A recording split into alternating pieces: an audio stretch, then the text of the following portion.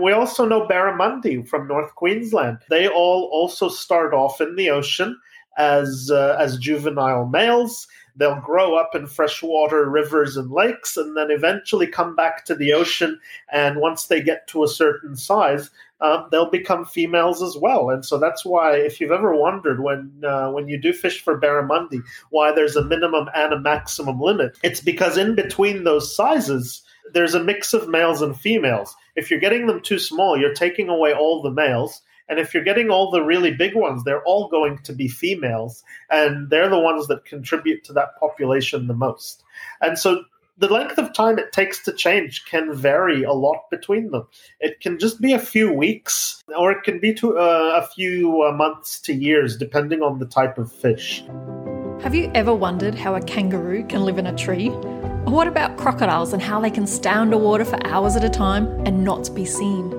Maybe what keeps you up at night is your thoughts of how box jellyfish can be the most venomous animal in the whole world towards humans? Or is it your curiosity of what really goes on inside that caterpillar cocoon for a magnificent, stunning butterfly to emerge? Well, don't worry, as I have all your questions answered and much, much more with our following Wild Chats. I am going to bring you the most amazing guests. Hey everyone, my name is Jodie Creek and I'm a wildlife educator and huge advocate for Australian animals. And of course their habitats and ecosystems as well.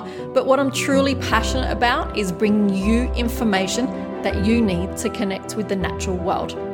So someone once said to me that I may not be able to change the world, but I can change the world around me.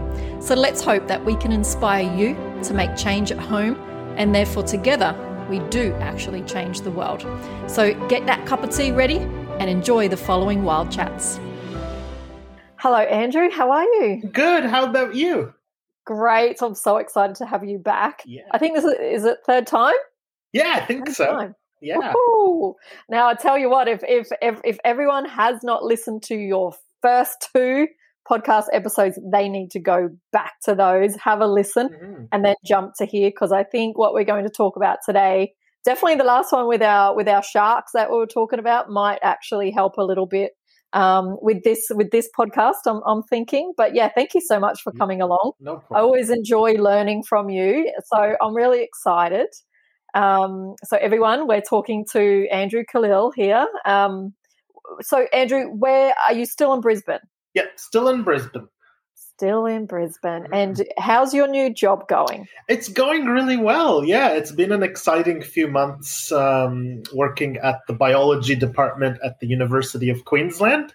So, if you are a student there or want to be a student there or just studying biology anywhere, definitely, feel free to reach out if you want to know anything about the day-to-day life of working at a uni. It's pretty fun. It would be, especially with what you're doing as well. And you get to do some field work. So you were, I think last time we were talking to you, you guys were maybe going out on some field trips, or you were thinking about it, but maybe a bit of the COVID issue has put a spanner in the works there. But yeah, we had. I did take my biology class to Mount Nebo.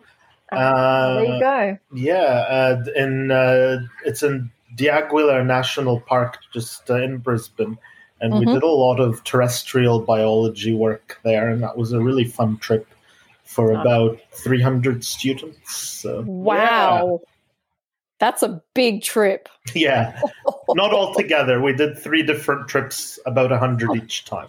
Oh, that's all right.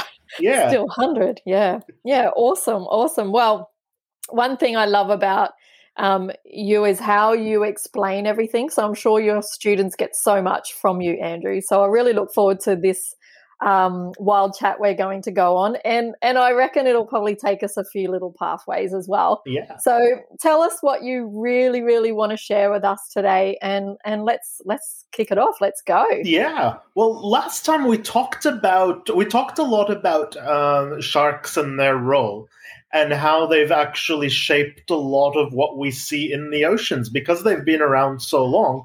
One of the biggest things that shapes other animals in evolutionary time is their predator and prey relationships. And as predators, sharks have really influenced a lot of the behaviors and colors and shapes that we see in fish. And so I think you wanted to hear more about that. And so we were going to talk about a lot of those specific things that as a fish, you evolve over time to avoid a bigger fish like a shark, but not necessarily. And there's a lot of different things that are involved with that. Yeah, definitely. I just find it fascinating that over time all this is created. And I think bringing that forward is something that's really interesting, because we always seem to, well, not always, but assuming here, but we always seem to concentrate more on, the sharks and the big crocodiles and the cassowaries and everything. But what about the colors of the fish? I mean, that's interesting. That's fascinating. Yeah. Can you tell us more about how all this is shaped? What's going on? Tell us some cool stuff about the colors and how this works in water as well, because this is something that I found really interesting, is the depth and the colors and what you can see, what you can't see, and so forth. And I learned this from you working at the aquarium, by the way. So. No, that's really cool. Yeah, so one of the most, when you look at fish are probably one of the most diverse group of vertebrate animals we know. And vertebrates are animals with backbones.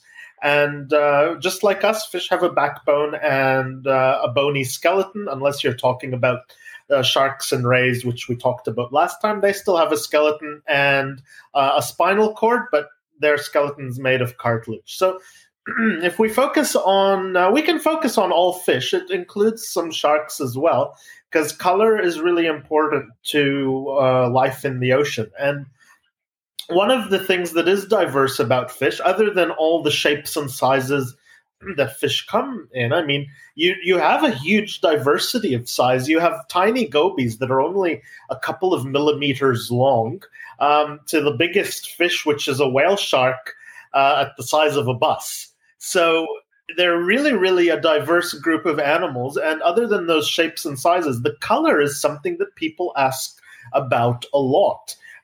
Everyone has seen coral reefs with fish of every color imaginable.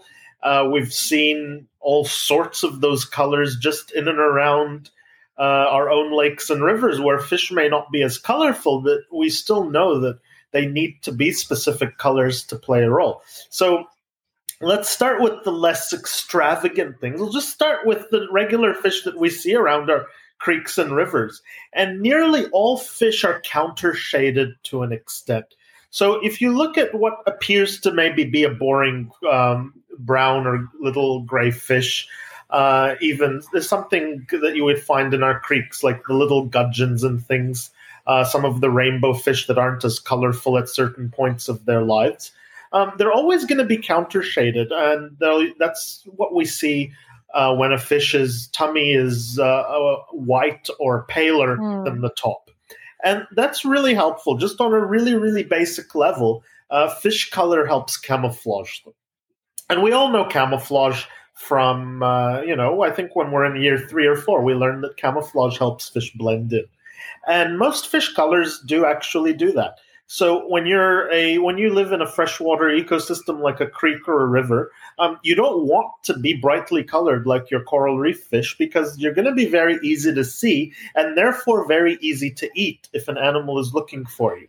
So you don't want that. You want to be a color that helps you survive. Because remember, natural selection works on survival. If you don't survive and you get eaten, you don't get to reproduce and make more of yourself, and you don't get to pass those colors on. So over millions and millions of years, if a fish, for example, and we know that sometimes genetics means that fish are actually born with different colors than normal. We see albino fish a lot in captivity, but we don't see them in the wild, because a really pale white fish would get eaten really, really quickly, and therefore those genes are really rare in the wild. If you look at probably the easiest fish that everyone knows about, a goldfish. Goldfish were not gold in the wild in the places they originated. They were actually a bronzy brown color before we started breeding them, and we thought the orange looked really nice. And so over just a couple hundred years, we made that the dominant gene in goldfish. But if you go out in the wild and you look at their close relatives like carp, they're actually that same brown color because that helps them survive better in the wild. So on a very basic level, the fish colors we see really help them survive. And occasionally we do see brightly colored fish in creeks and streams. A lot of our native gudgeons are very brightly colored with orange and purple specks of color. And again, those are a lot of that is for mating selection. It actually takes a lot of energy to produce color. If a fish doesn't need to, there's no point in doing it. But if a fish is, it generally indicates a really healthy fish. And a lot of the male fish want the female to know that. And so it's worth it for them to spend and invest that energy in those colors. It also means it's a challenge to survive because those colors do make them an easy target for birds and other fish who may want to eat them. So there's a trade-off there between surviving, energy use, and standing out that fish actually have to sort of navigate in their survival. And again, that's a process that's millions of years old. So it's really cool. And that's the basic level of color. And being difficult to see isn't just something for the small fish. It's actually something for the predators as well. If we go back to sharks, a great white shark is counter-shaded the same way a little tiny guppy or a small fish is. And for a great white shark, it may not necessarily be trying to hide from something that'll eat it. But when that shark is sneaking up on something from the bottom, that deep gray on top is really difficult to see when you look down. And if you're beneath the shark, that white tummy blends in with the surface. And that's basically the coloration you'll see in almost any fish. That counter-shaded white or pale tummy and darker top is the most common theme that you'll see in nearly all fish throughout lakes, rivers, and even the ocean. So that's the most common one. And then from there, we look at fish, just the basic colors that they are. So we discussed a lot of freshwater species in lakes and rivers being a sort of brown or muddy color, or more of a bronze color to help depending on where they're from. We do have a lot of really colorful freshwater fish, though. And again, those colors are really dependent on where the fish is from and what it does. Now, if we look at fish that are just a single color, we can see there's a lot of them that are easy to explain. For example, in the open ocean, a lot of fish are a shade of blue. And again, that shade of blue is really, really difficult to see from far away. When you're in the ocean, that blue helps you hide against all of the blue water around you. So it makes sense to be blue if you live in the open ocean.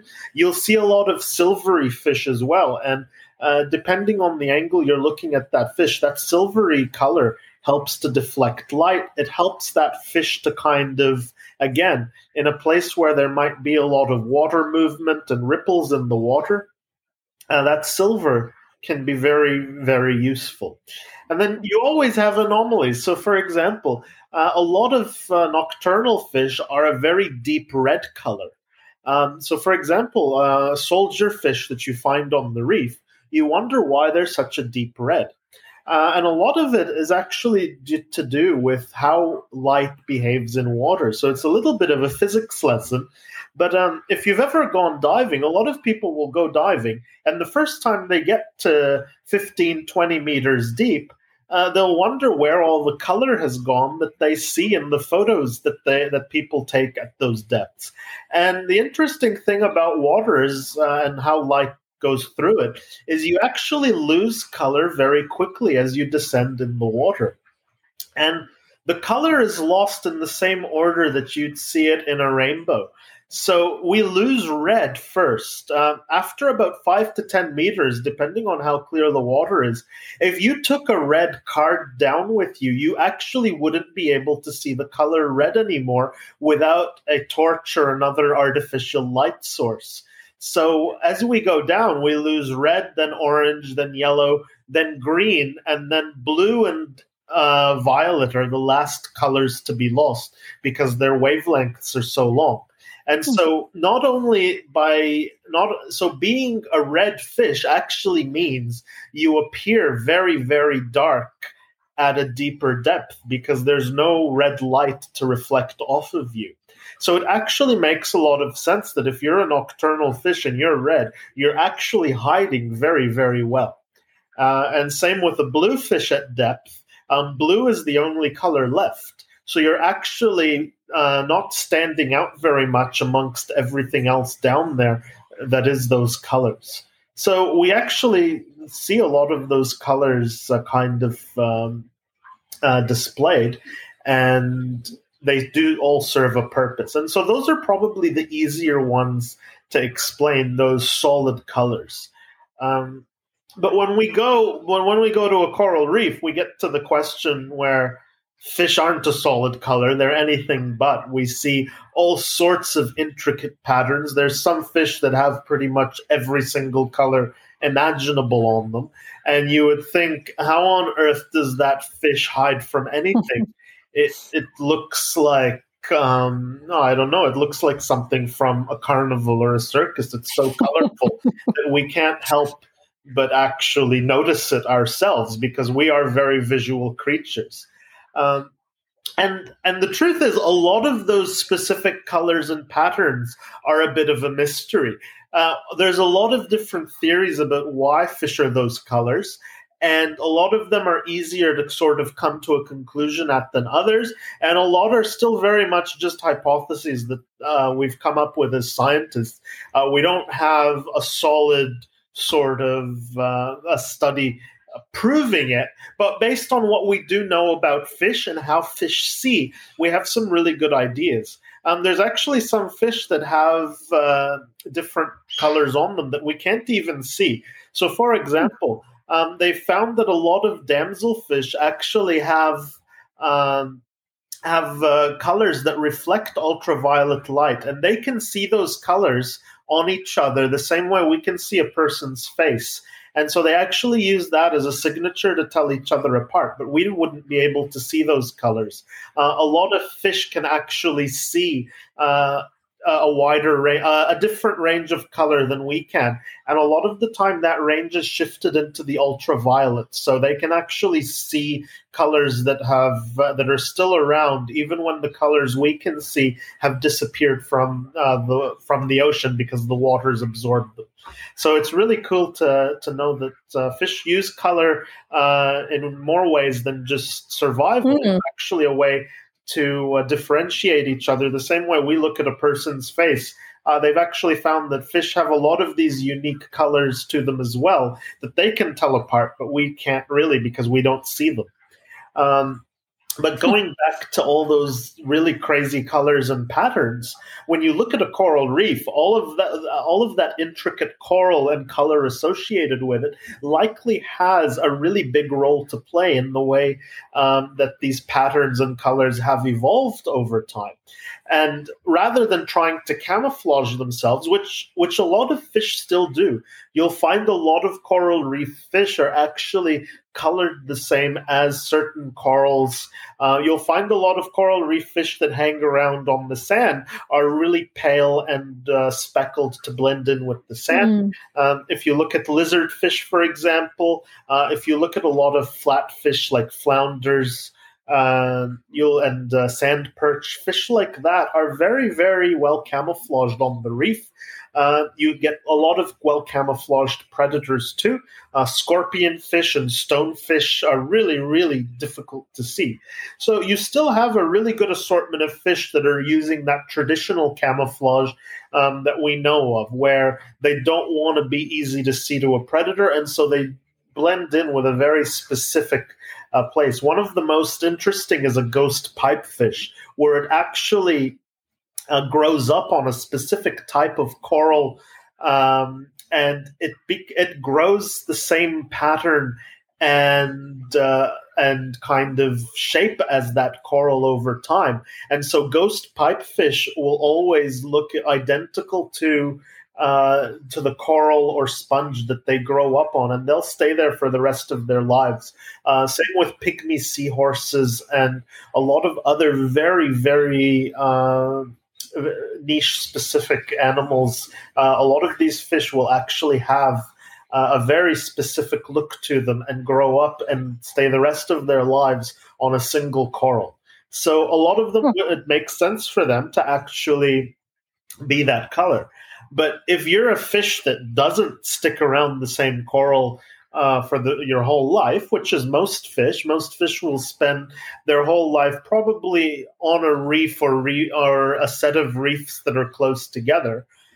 When we look at Finding Nemo, it's kind of not the case where a fish will suddenly decide that it wants to travel far, far away. I think we touched this on previous talks. Where, we know that nearly all coral reef fish will be born in what we call broadcast spawning, or a variation of it, where their eggs will be fertilized, they'll hatch into a larvae, and that larvae will spend the first couple of weeks to couple of months of its life drifting in the ocean until it finds a coral reef of its own.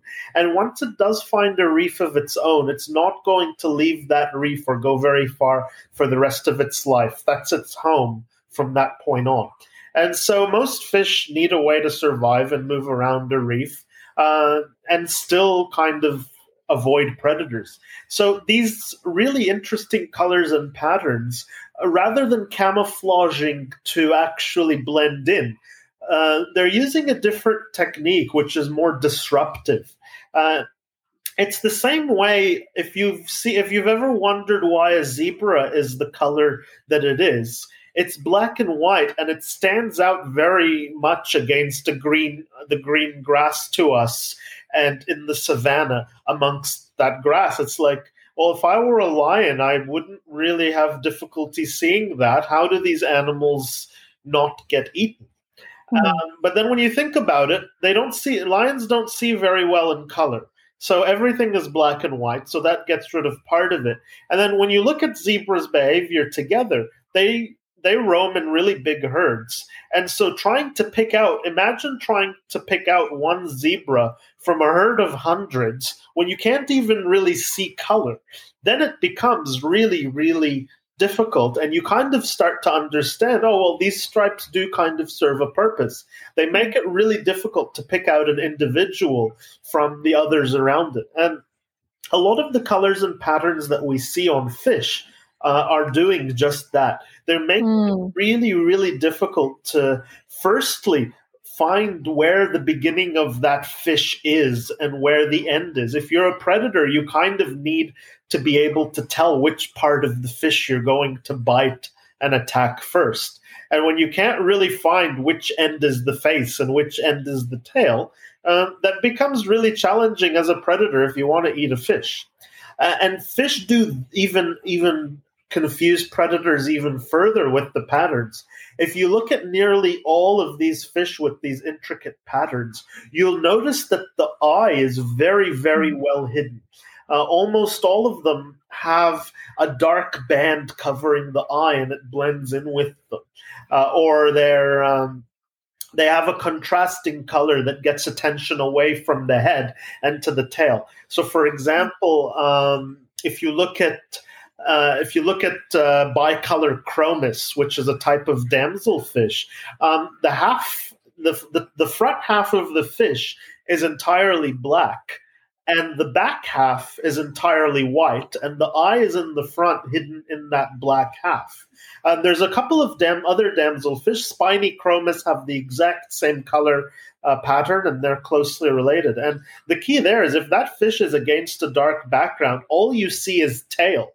You don't really see the rest of the fish, which is, one, very confusing, and two, if you're going to go for something and you go for the tail, remember, fish fins are a lot like our fingernails. If a fish is going to get attacked, it really wants to be bitten on the tail or a fin because it can still get away, and that'll regrow after a couple of weeks. Fins are pretty expendable for the most part. If they get torn or nipped, they'll regrow. But your head isn't as expendable, so you don't want to be attacked on your head. And that's why fish do so many cool things to try and sort of confuse which end is which. A lot of fish go a step further and actually have a false eye spot somewhere on them, or at the tail or on the back fin. The most famous group of fish for this, almost all of them do this, are butterfly fish. If you look at butterfly fish, they nearly all do both those things. They have a fake eye spot either on their tail or on the back of their dorsal fin. So at first glance, it looks like their head is the tail, and they hide their real eye in a dark stripe of some sort, so that it's really confusing for a predator to try and tell which end is which in the few milliseconds that it has to attack. So it's really, really cool, and that's pretty. It explains a lot of the colors and patterns that we do see. And again, we see all these different stripes and things, and they're all serving a purpose of that sort. And a lot of these fish are also, a lot of fish oddly change color as they grow up, and a lot of fish are a different color when they're females and males as well. So again, a lot of that is selection. Parrotfish are really, really interesting in that way. Parrotfish actually start off as a sexless individual, and then they become a female, and then they become a non-dominant male, and then they become a dominant male at the very end of their life, depending on how old they are. And at each one of those stages, they're actually a different color, which makes them very, very difficult to identify, because each species can have up to 4 different color patterns depending on how old the fish is. So, and the terminal male that we call it at the end of the final stage is always the most colorful. That fish is always the biggest and most colorful one. And that's indicating that that's a fish that's very healthy. It's survived that long, and it's putting energy into all those colors.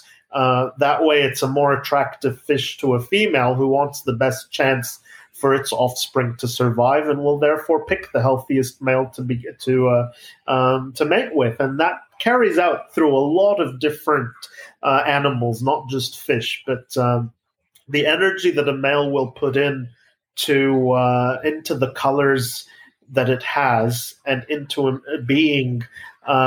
into showing off that it is healthy, carries out through the animal kingdom. So and again, fish are no different in that regard. A lot of species will have very colorful, large males in order to do that. And some are territorial, so they will fight for space. Not so much parrotfish, but if you look at damselfish, they're highly territorial. Same with clownfish and a lot of others. Clownfish are a bit of an opposite, though, because the female is bigger. So, yeah, it just depends. Fish are super diverse.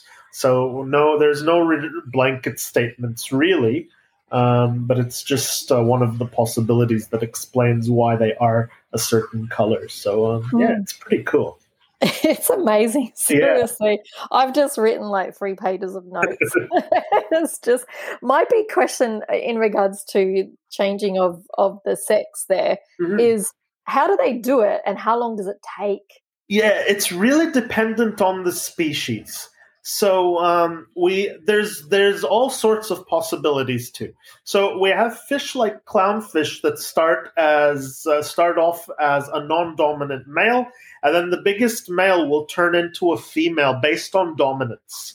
So in some fish, it's actually based on dominance, just like clownfish. So clownfish, it's based on dominance. If you keep a small male clownfish with a female, and that pair is together, that male will never turn into a female unless it has the chance to be the dominant fish. My 2 clownfish that I have in my aquarium here are 16 years old, and that male will never or has never turned into a female because they've been together the whole time in that relationship. So Clownfish are just like that. Anthias are also based on dominance. Anthias are fish that not many people know about, but most people have definitely seen.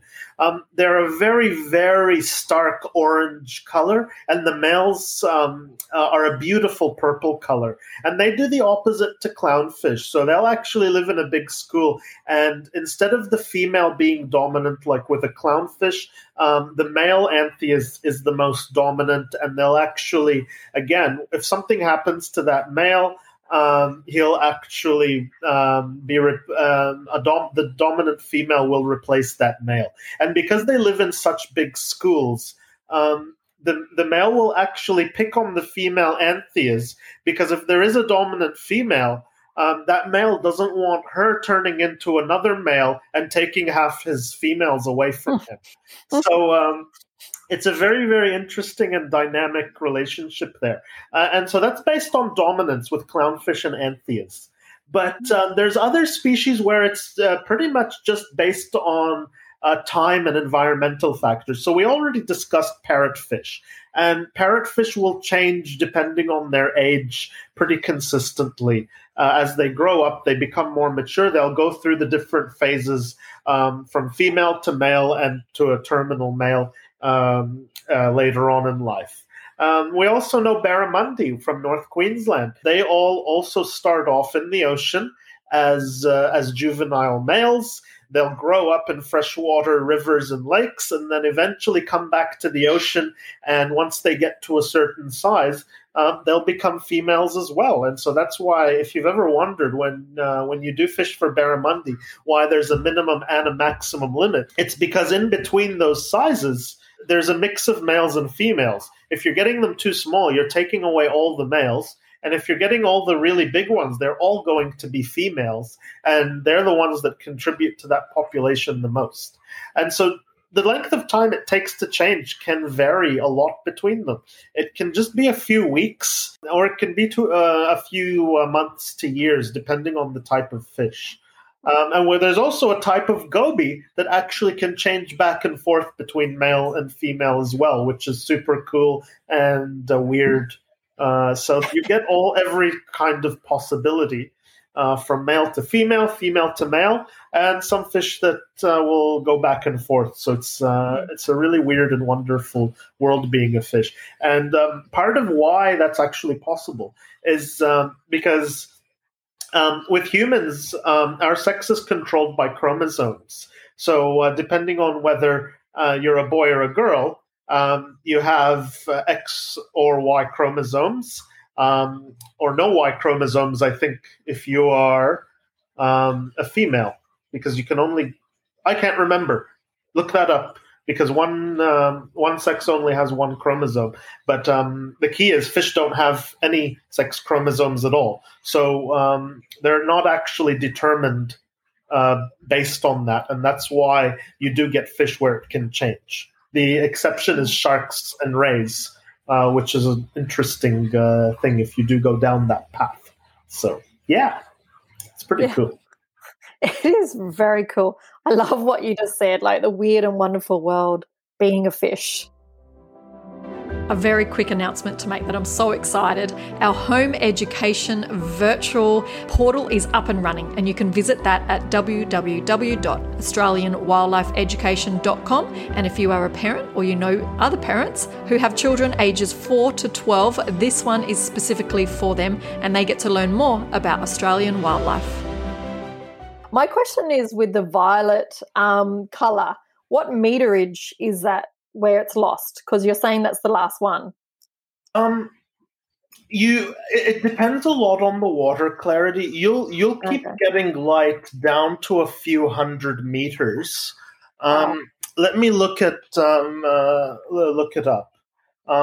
So I was right. So males have an XY chromosome, by the way. Females are only X and X. So that's the key there. And fish don't have that at all. So that's pretty cool. So you're looking up the violet. Yeah, because you're saying 5 to 10 meters with the red, which is the first color to be lost. Yeah. So yeah, violet, and by the time you get through orange, yellow, green, blue, violet, it would be quite a fair way down. They say the sunlight zone is generally to 200 meters. So past 200 meters, there's very little usable light in that zone. And then later on after that, it's pretty much pitch black. And that's why you get, going back to fish color, that's why all those really scary deep ocean fish are actually just black or see-through in color, because there's just nothing down there for anything to see. And so it actually makes sense to be black, because fish have really, really sensitive eyes to make use of what little light there is. And a lot of fish make their own light too. So that really scary fish from Finding Nemo with the light, that's actually a real fish. It's called an anglerfish. And that's not even the weirdest thing about that fish.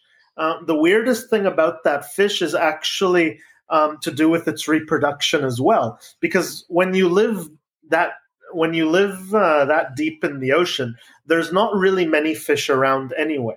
So not only do you want to eat most of the other fish you see, but when it comes time to meet another fish to make more fish, there's not many around. When they say there's plenty of fish in the sea, it's really not the case for this fish in particular. So when a male and a female anglerfish actually do meet, the male's body becomes part of the female's, and it shrinks down so that there's basically nothing of that male left, except the organs it needs to give the sperm to the female, and they stay together that way for the rest of their lives. Hang on a minute. Go back and say that again. What? The male's body actually becomes part of the female. So they permanently attach, and the role for the rest of its life is basically just to provide sperm so that female can reproduce. And they'll never leave each other ever. And so they're stuck together, and now they're swimming along. How long can this go on for? Well, that goes for the rest of their life. The male becomes part of the female's body. Part of. Yeah, so that is super weird, but super cool. Wow, that is so damn cool. Yeah. Seriously, wow. Oh my God. Oh, I wonder if the producers of Finding Nemo knew that one. No, knowing about fish kind of ruins Finding Nemo way earlier. Yeah, it's sad, but I don't know how Finding Nemo would have been if it were biologically accurate. It would have been very weird, to be honest. Oh, come on, Andrew, don't ruin that for us. Don't ruin it for us. We all love Finding Nemo. We do. I love Finding Nemo too. It is so good. And with that, with the colours of the fish and look, I apologise if you did say this, but you've just said so many amazing and weird and wonderful things. But is the male more colourful than the female, or are they both? It depends on the species, I guess. But, yeah. But in most fish, it's almost always the male. I can't actually think of any species off the top of my head where the female fish is more colourful. The female is generally bigger in a lot of species. Not always, though. But most fish have a bigger female, and that just means she can hold more eggs. So, again, it just depends, because that changes in animals a lot. But with fish, generally the female is bigger. It's definitely the case for sharks. It's definitely the case for a lot of species. There's a lot of freshwater cichlids and species where the male is bigger and more colorful. But in most fish, it's a colorful male and a big female who's not as colorful. So, yeah. Yeah, right. Wow. That is so cool. I love it. Yeah. I knew we would learn something amazing with this particular conversation, because people are like, fish, But fish are super cool. Really, really cool. And you were saying earlier that you mentioned sharks and how their colour, they have no color because they're the main predator. Mm-hmm. So they're the ones who are shaping the colors of the fish. Am I correct in saying that? In a way, yeah. So sharks will. So predatory fish in general, they may be colorful. They're not always, but a lot of the time, it's true. A lot of the major predatory fish that we think of, like sharks, there aren't really many super colorful sharks. Well, I'm thinking of even like barracuda and those sort of things. Like they're not colorful. Yeah, it has to do more. Barracuda tend to be an open water species. They may hunt on coral reefs. But yeah, like you said, they are a predator. They don't really have a need to hide all the time, although there are bigger things than barracuda that will eat them. But they depend on that bluey, silvery color to kind of hide because they're generally in open water. Open, yeah. So, it's... there are a few colorful predatory fish. Okay. But you wouldn't see you don't think of as many as you do with smaller fish that tend to be more colorful. So, yeah, that's awesome. And in regards to fish, is it true, what people say that fish don't have a very good memory? But when we think about, because we use that saying, you got a fish like a memory like a goldfish. Yeah. But then when I've spoken to you and I've spoken to many other people on the reef or at the aquarium, there's fish that will remember you and they'll follow you and they're so inquisitive. And so can you explain to us a little bit in regards to the minds of a fish? Like do they have a 5-second memory? Yeah, tell us. Yeah, it's definitely a myth, and we know that for a lot of reasons, not just because of aquariums, but on a basic level, if you do have a fish tank at home, your fish will probably remember that every time you go to the tank, you're going to feed it, and so you'll find that your fish go to the surface. Even my fish here, if I stand up now, they'll all go up to the surface because they think I'm about to feed them, and they only get fed once a day. So they must remember at least 24 hours, because if they get fed once a day, they remember to the next day that when there's a person that they get fed. So we know that that's not true. That's easily kind of disproven informally at home for anyone who has a fish. But in the wild, we know that fish actually have to remember for way longer than a day. Fish have to remember where to go to find food every day. Fish have to remember which other fish are dangerous to them and mean to them, and where to go and where not to go, and all sorts of things when you're living around a reef. Fish will remember where a cleaning station is on their reef so that they can go and have another fish clean parasites and dead skin off them. There's all sorts of important things that a fish has to remember on a day-to-day, week-to-week, and yearly basis. So we know that fish definitely remember things for a long time, and that there's a lot more to them than kind of simply swimming and eating and reproducing. They definitely, and from working at aquariums, fish definitely go through things and think. They have preferences to the other fish that they hang out with. They make friends, and a lot of them are completely different species, and they'll still swim together and do things together. So it's really, really fascinating to see, and we're learning more and more about that as time goes on. As we sort of look more about how fish behave, we're finding that there's a lot more to fish kind of fish intellect and psychology than we would have thought 10, 20 years ago even. It's a really, really interesting area of study, and we're finding that there's a lot of different kind of things that they go through. Fish are capable of learning. You can teach them things. It's actually really cool. We just don't really think of fish in that way a lot, but it's definitely true. You can teach fish so many different things. You can teach them to swim through hoops. You can teach them to jump and train to get their food. When I worked at the Cairns Aquarium, I taught all of the stingrays in the small lagoon to come up to the shallower area to get their food so that it didn't get stolen by the crayfish in the bottom. And so over time, we know that fish can definitely learn all sorts of things. There's definitely a lot of thought going on. If you look at the way a lot of them behave, they're very analytical, they're thinking. I've had wrasse that I've worked with before, and just the way their eyes move, you just have this feeling that they're thinking about something. And these guys will wait and steal food and they'll learn where the food goes and steal it.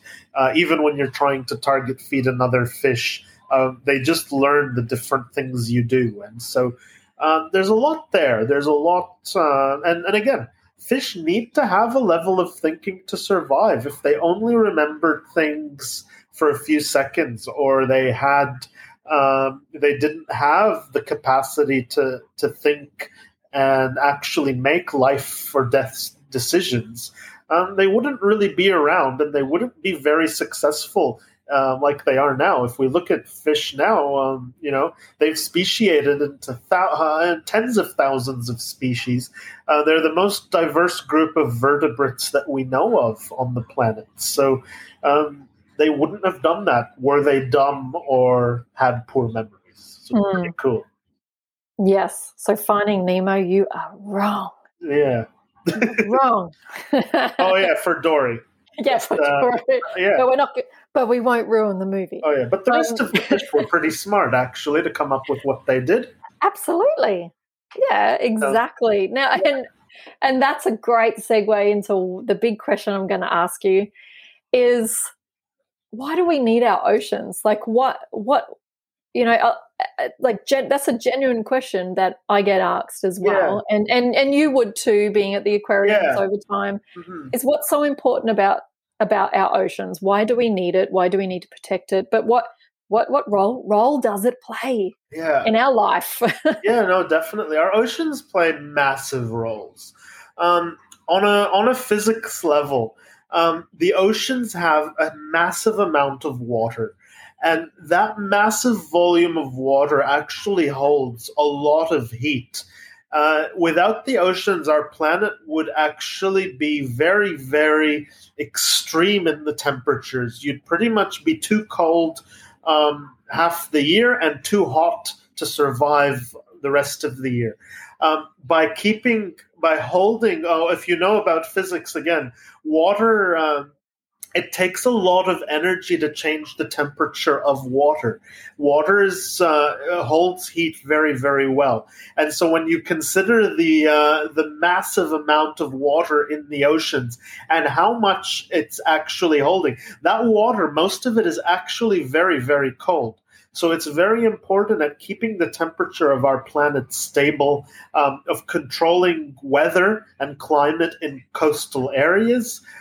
Ocean currents move heat around and distribute it. So, for example, Europe would be freezing cold were it not for a current that brings warm water from the Caribbean across the Atlantic to Europe. Without that current, Europe would be frozen most of the year. But we know Europe is generally a very, very nice place in terms of climate most of the year. So those ocean currents are really important. And as a whole, the ocean pretty much controls climate on the planet. And so when we talk about our climate changing, when you think about how much energy it would take for the average temperature of the ocean, when we think about it, it's only a degree or two. But the insane amount of energy that it takes to just bring the ocean's temperature up, that little amount, it's a huge amount of energy, and that's a massive increase in temperature. So when we talk about climate change, a lot of it is actually slowed down by the ocean, because the ocean not only absorbs and keeps the temperature stable by holding in so much heat, but it also absorbs a lot of the extra carbon that we're actually emitting. And that causes problems in the ocean in and of itself, if we get into the physics of it further. But it's basically stabilizing the climate on our planet by keeping temperature stable and by absorbing a lot of the extra carbon that we've emitted over the years. Again, with its own sort of issues caused in the ocean by those two things.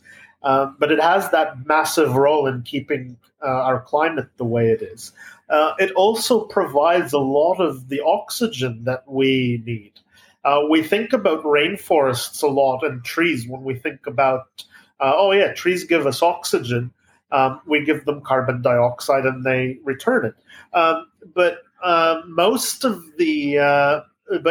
on the biomass, we actually get more oxygen from phytoplankton, which are a plant-like organism that also use photosynthesis to convert carbon dioxide to oxygen. We actually get more oxygen on planet Earth from these marine organisms than we do from our rainforests. So it's providing us with oxygen. It's keeping our climate stable. It's actually keeping us alive in almost every definition of what it does. So it's really important that we do look after it. A lot of those processes depend on the animals that live there. Phytoplankton needs specific conditions to survive. Our coral reefs need very specific conditions to survive as well. That's why they're found in very specific areas of our oceans, and they're not just found everywhere we look. So we do need them a lot. A lot of developing countries really depend on the oceans as a source of protein. They just don't live in places where they can grow anything else to eat. They need seafood, and that's all they have.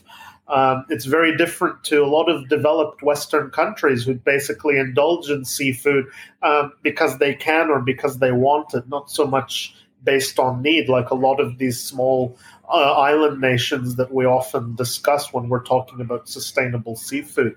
And we ship and need the oceans to transport our goods and ourselves.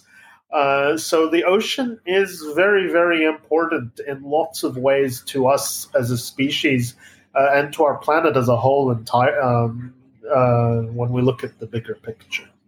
Yeah, definitely.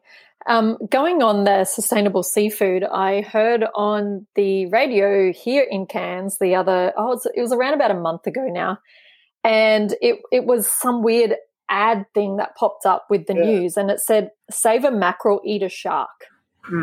So the word that was going around during that whole month leading up to Shark Week was how there's too many sharks coming into the coastline and therefore not much of the fish. So in regards to sustainable seafood or sustainable fishing or all that sort of stuff, like what is your opinion on that? Because I didn't quite understand. I just heard it. I haven't spoken to anybody about it, so I'm not understanding why that was out. Save a mackerel, eat a shark. Yeah, it's actually really disturbing that that's even on the radio because it's very false. Sharks are pretty much at the bottom of any sustainable seafood guide from any country because, like we talked about last time, shark populations don't just explode. They have very, very few babies per year. And nearly every study that I've read from the Great Barrier Reef Marine Park indicates that shark populations are lower. So it's actually very false to think that eating sharks at all is sustainable. Nearly all species are overfished or don't have the capacity to really reproduce in the rate that they would need to if they were fished at the same rates as other fish. So that's in and of itself a problem. But just the idea that sharks are overpopulating to the point where they are eating other fish is also wrong, and that's wrong on two levels. Firstly, sharks don't really spike in populations because they can't just reproduce at that level, and there's no kind of and all of the research shows that sharks are really important to having healthier populations of fish. They keep the reef very healthy by making sure that specific species of fish don't actually become too populous and eat fish below them, which a lot of them are actually really important at different roles on the reef. So you can't really overfish. There are certain species where you can't overfish them as much, but sharks are definitely not one of them. They're very easy to overfish with that mentality. A lot of the problem is people who think there are a lot of sharks are generally they're generally people who go fishing, and like we said, fish aren't they're not dumb, and they think. And sharks especially haven't survived 400 million years on the Earth by being dumb. In areas where there's a lot of human population, sharks can easily figure out that the sound of a boat means people are fishing. And if you're a shark, you're going to go after fish that are hooked. It's way less effort, and sharks have survived by being smart. Nobody's going to put more effort into their dinner than they need to. So a fish that's already restrained is going to be an easy meal for a shark. And sharks definitely can learn that. We know that sharks are capable of learning. But there's a lot of what we call a sort of a sampling bias in science when fishermen kind of come and claim that, oh, there's too many sharks, they're eating all my fish. Well, are there really? And all of those same fishermen will say that the scientists are wrong in their assessments, because as scientists, we're not just sampling one area. So sure, there's a small chance that that specific reef could have a lot of sharks, but does that mean that all the reefs have more sharks? Probably not, unless you've sampled all of those reefs in the same way. You can't really claim that in general there's more sharks. You also can't claim that by dangling a hook with a dead fish on it in the water that there are more sharks, because that's naturally going to attract more sharks, because sharks can smell that from a really far distance. Like we talked about last time, they have an incredibly sensitive sense of smell. They can hear struggling fish. So you're probably attracting sharks from a long way away. Every time your boat pulls up and you cast a line with a bait in, that's definitely going to be attracting more sharks. It doesn't mean there are more sharks in the ocean or on the reef. It just means that you are personally seeing more of them because of the nature of what you're doing. And that doesn't mean anything is overpopulated. Again, sharks are still commercially fished in the Great Barrier Reef Marine Park. And on all Australian coasts. Sharks are sadly not protected at all in Australian waters. And so to think that they're overpopulated would think that we have been protecting them somehow, but it's actually very sad that Australia doesn't really have much protection, if any, for sharks.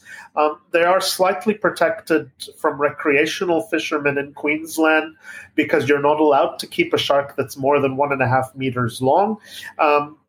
That's actually not so much to protect the sharks. That's actually more of a health measure because, like we talked about last time as well, large sharks that have been eating a lot of fish for a long time are very likely to have either or a combination of a very high mercury content or the possibility of ciguatera toxin in them. And so sharks larger than 1.5 meters are more likely to cause you health problems. It would be nice if we protected sharks for their ecological role and for their benefit to the oceans. But sadly, sharks are not a very protected animal in Australia when compared to others. And so we have to be very careful when we sort of make claims or listen to claims that go against all the science.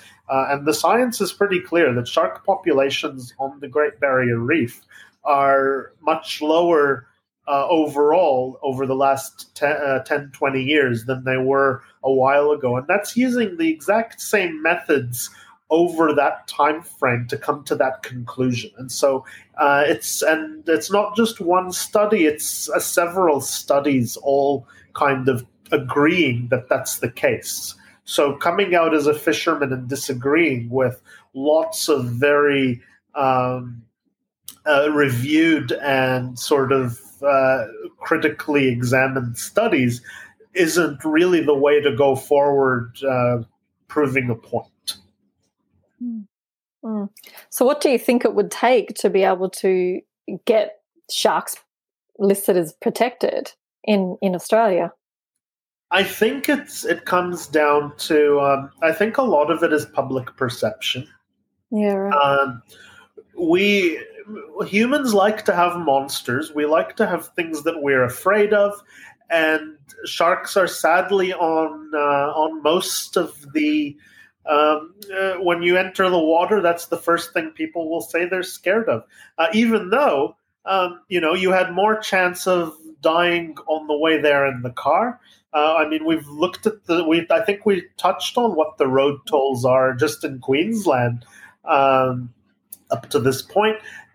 You've got more chance of a vending machine falling on you or a coconut killing you than a shark, but people still the fear of being eaten by something coming out of the water still sort of takes precedent over dying from a coconut, probably because it's more dramatic and because the news will report a lot more on someone dying from a shark bite than from a coconut. So a lot of it is just our culture. And I think a lot of and the government definitely plays on on that fear as well. We have a shark control program in Queensland and New South Wales that has been around from the 1930s, which the science says it doesn't work. Common sense says it doesn't work. We see all the dead turtles and other harmless species and dolphins and whales from that program when we know it's not working for sharks. And yet politics is the only real thing keeping that in Queensland, New South Wales, and it's even still in the Great Barrier Reef Marine Park. The court case from the other year basically said that the hooks can stay in, but the sharks have to be released alive now. And so it just makes you wonder, you're now swimming in a beach with baited hooks a few hundred meters away. Is it a very smart thing to do? I can't think of a shark scientist who would sort of say, yes, put baited hooks in the water near the beach. That's definitely what people want to swim near. So it's when you think about it, it's just very, very illogical. The documentary I was involved in that was just in cinemas this past weekend, if you want to learn more about it, Envoy it should be available to see outside cinemas somewhere soon. So keep an eye out for it and follow the Envoy social media, and you'll hopefully be able to watch it at home sometime soon. And it talks about that program in a lot of depth, and it has a lot of footage from those methods and from a lot of people who are really working to end that. And I think education is really what will sort of give sharks more protection here. But the biggest thing that we can do is we can shift the economic driver. Even the greediest people will say, when something has money, then we may as well protect it. And the key here is to make that money, make sharks worth more money they are swimming around, making the reef a healthy place than they are in people's seafood. And when you look at the cost, when you look at the economic role a shark has, and I think we touched on this as well last time, they're worth so much more alive. In Palau, it's worth, they calculated they looked at the money that a reef shark would bring to the economy at $1.2 million over its lifetime. Rather than just a couple $100 if they fished it, sold the fins and the meat to people. And so even if you're greedy, it kind of just makes sense to protect sharks because people do travel to see them. People dive on the Great Barrier Reef and they want to see sharks. They want to see lots of sharks. I don't know any divers who are really not wanting to see sharks or who are afraid of them. Being afraid of sharks is what people who never sea sharks kind of fall into. But for all of us who are around them all the time, I can't think of a person who works with sharks who is afraid of them.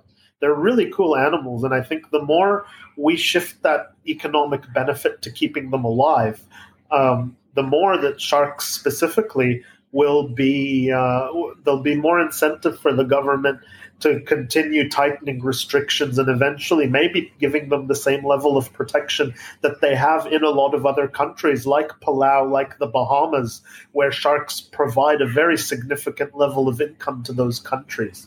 And it's not just sharks. It's really important to be choosing sustainable seafood overall. If you do feel like you need to eat seafood, there are some excellent guides that kind of say which species is more or less sustainable, what to avoid, and what you can get. And going back to that odd radio ad, mackerel is actually one of the more sustainable species. They reproduce very, very quickly. Catching them doesn't damage other habitats because they're an open water fish that you can catch without impacting other species. And so they're actually one of the more sustainable fish to choose besides sharks, and if you avoid sharks at all. So, yeah. Yeah. Amazing. Thank you so much for explaining it like that. Awesome. And the thing that came up in my thoughts based on everything we've spoken about tonight is if shark numbers and sharks were to slowly dwindle and disappear over time, and whatever time you want to add in there, how would this affect the colors of the fish? How would this affect the fish? Yeah, it's almost impossible to tell because everything that we've sort of arrived at has happened over millions of years. We don't know what animal would sort of take the place of a shark as a predator for all these fish. It could just be a bigger fish, in which case a lot of the same things would probably stick around. But depending on how that predator sort of hunted, then we would have to wait and see how that happened. But I don't know if as a species at the moment we're going to be around long enough to see those colors change that extensively. So it's more theoretical than it would be anything else. Love it. Love this conversation so much. Thank you. We've learned so much from you, from talking about what is coral, sharks, and then the roles of the ocean as well as the colors of the fish. And we've gone far and wide in between. So if you haven't listened to our podcast with Andrew, please, this is our third one. So jump back and check out all the other ones. But one thing I want to leave with our listeners, because this affects everyone worldwide, is what would you want to say to everyone in regards to our part? What role do we play, but also what can we do in our day-to-day life to help sustain our oceans, to help protect it, to help conserve it, to help people in 200 years' time to be able to enjoy the beauty that we have? But also, as you said, that oceans play a massive role for us as humans, but also everything else on land. So, what's your parting words, Andrew? I think my parting words are that our oceans do play a lot for us, but as much as our oceans do for us, we actually have a big part to play to allow our oceans to continue providing the ecosystem services, the benefits that they provide us. We're at a place in history now where we really need to do our part to allow them to continue doing that. Choosing sustainable seafood or avoiding seafood is one of the easiest things to do for us at the moment. We have so many choices of what to eat these days that it's so easy for us to just do that little bit. It's not just taking the fish out, but commercial fishing is responsible for a lot of the plastic and debris that we produce as well. Reducing our plastic use is huge too. Again, these are the easiest things we can do. I've personally stopped eating at takeaway places who cannot give me food in something that is biodegradable. So if I go and everything is in plastic, I'll just go somewhere else and I'll eat something else. Consumer pressure is one of the biggest things that will change our world, be it choosing sustainable seafood so that there's no economic benefit to fishing for things that aren't, to choosing just takeaway food that's in a cardboard box rather than a plastic container or a plastic cup. All of those things are so easy, and you can do them tomorrow. Like, they're so easy to do. Choosing the sauces for your food at home that are in a glass bottle rather than a plastic one. I love drinking iced tea.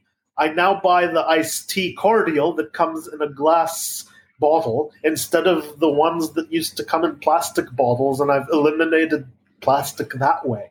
There's so many things, little things that we can do like that, just for plastic use and for our seafood consumption, that you can pretty much do tonight if you're going shopping. So it's easy.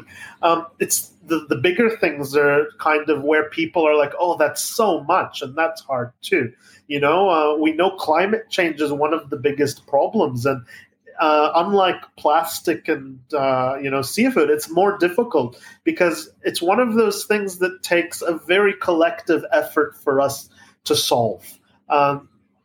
It's one of those things where we won't really see a difference in our personal lives as much as the other two if we do it. But things, reducing our carbon footprint is something we really need to do, and we can't also use.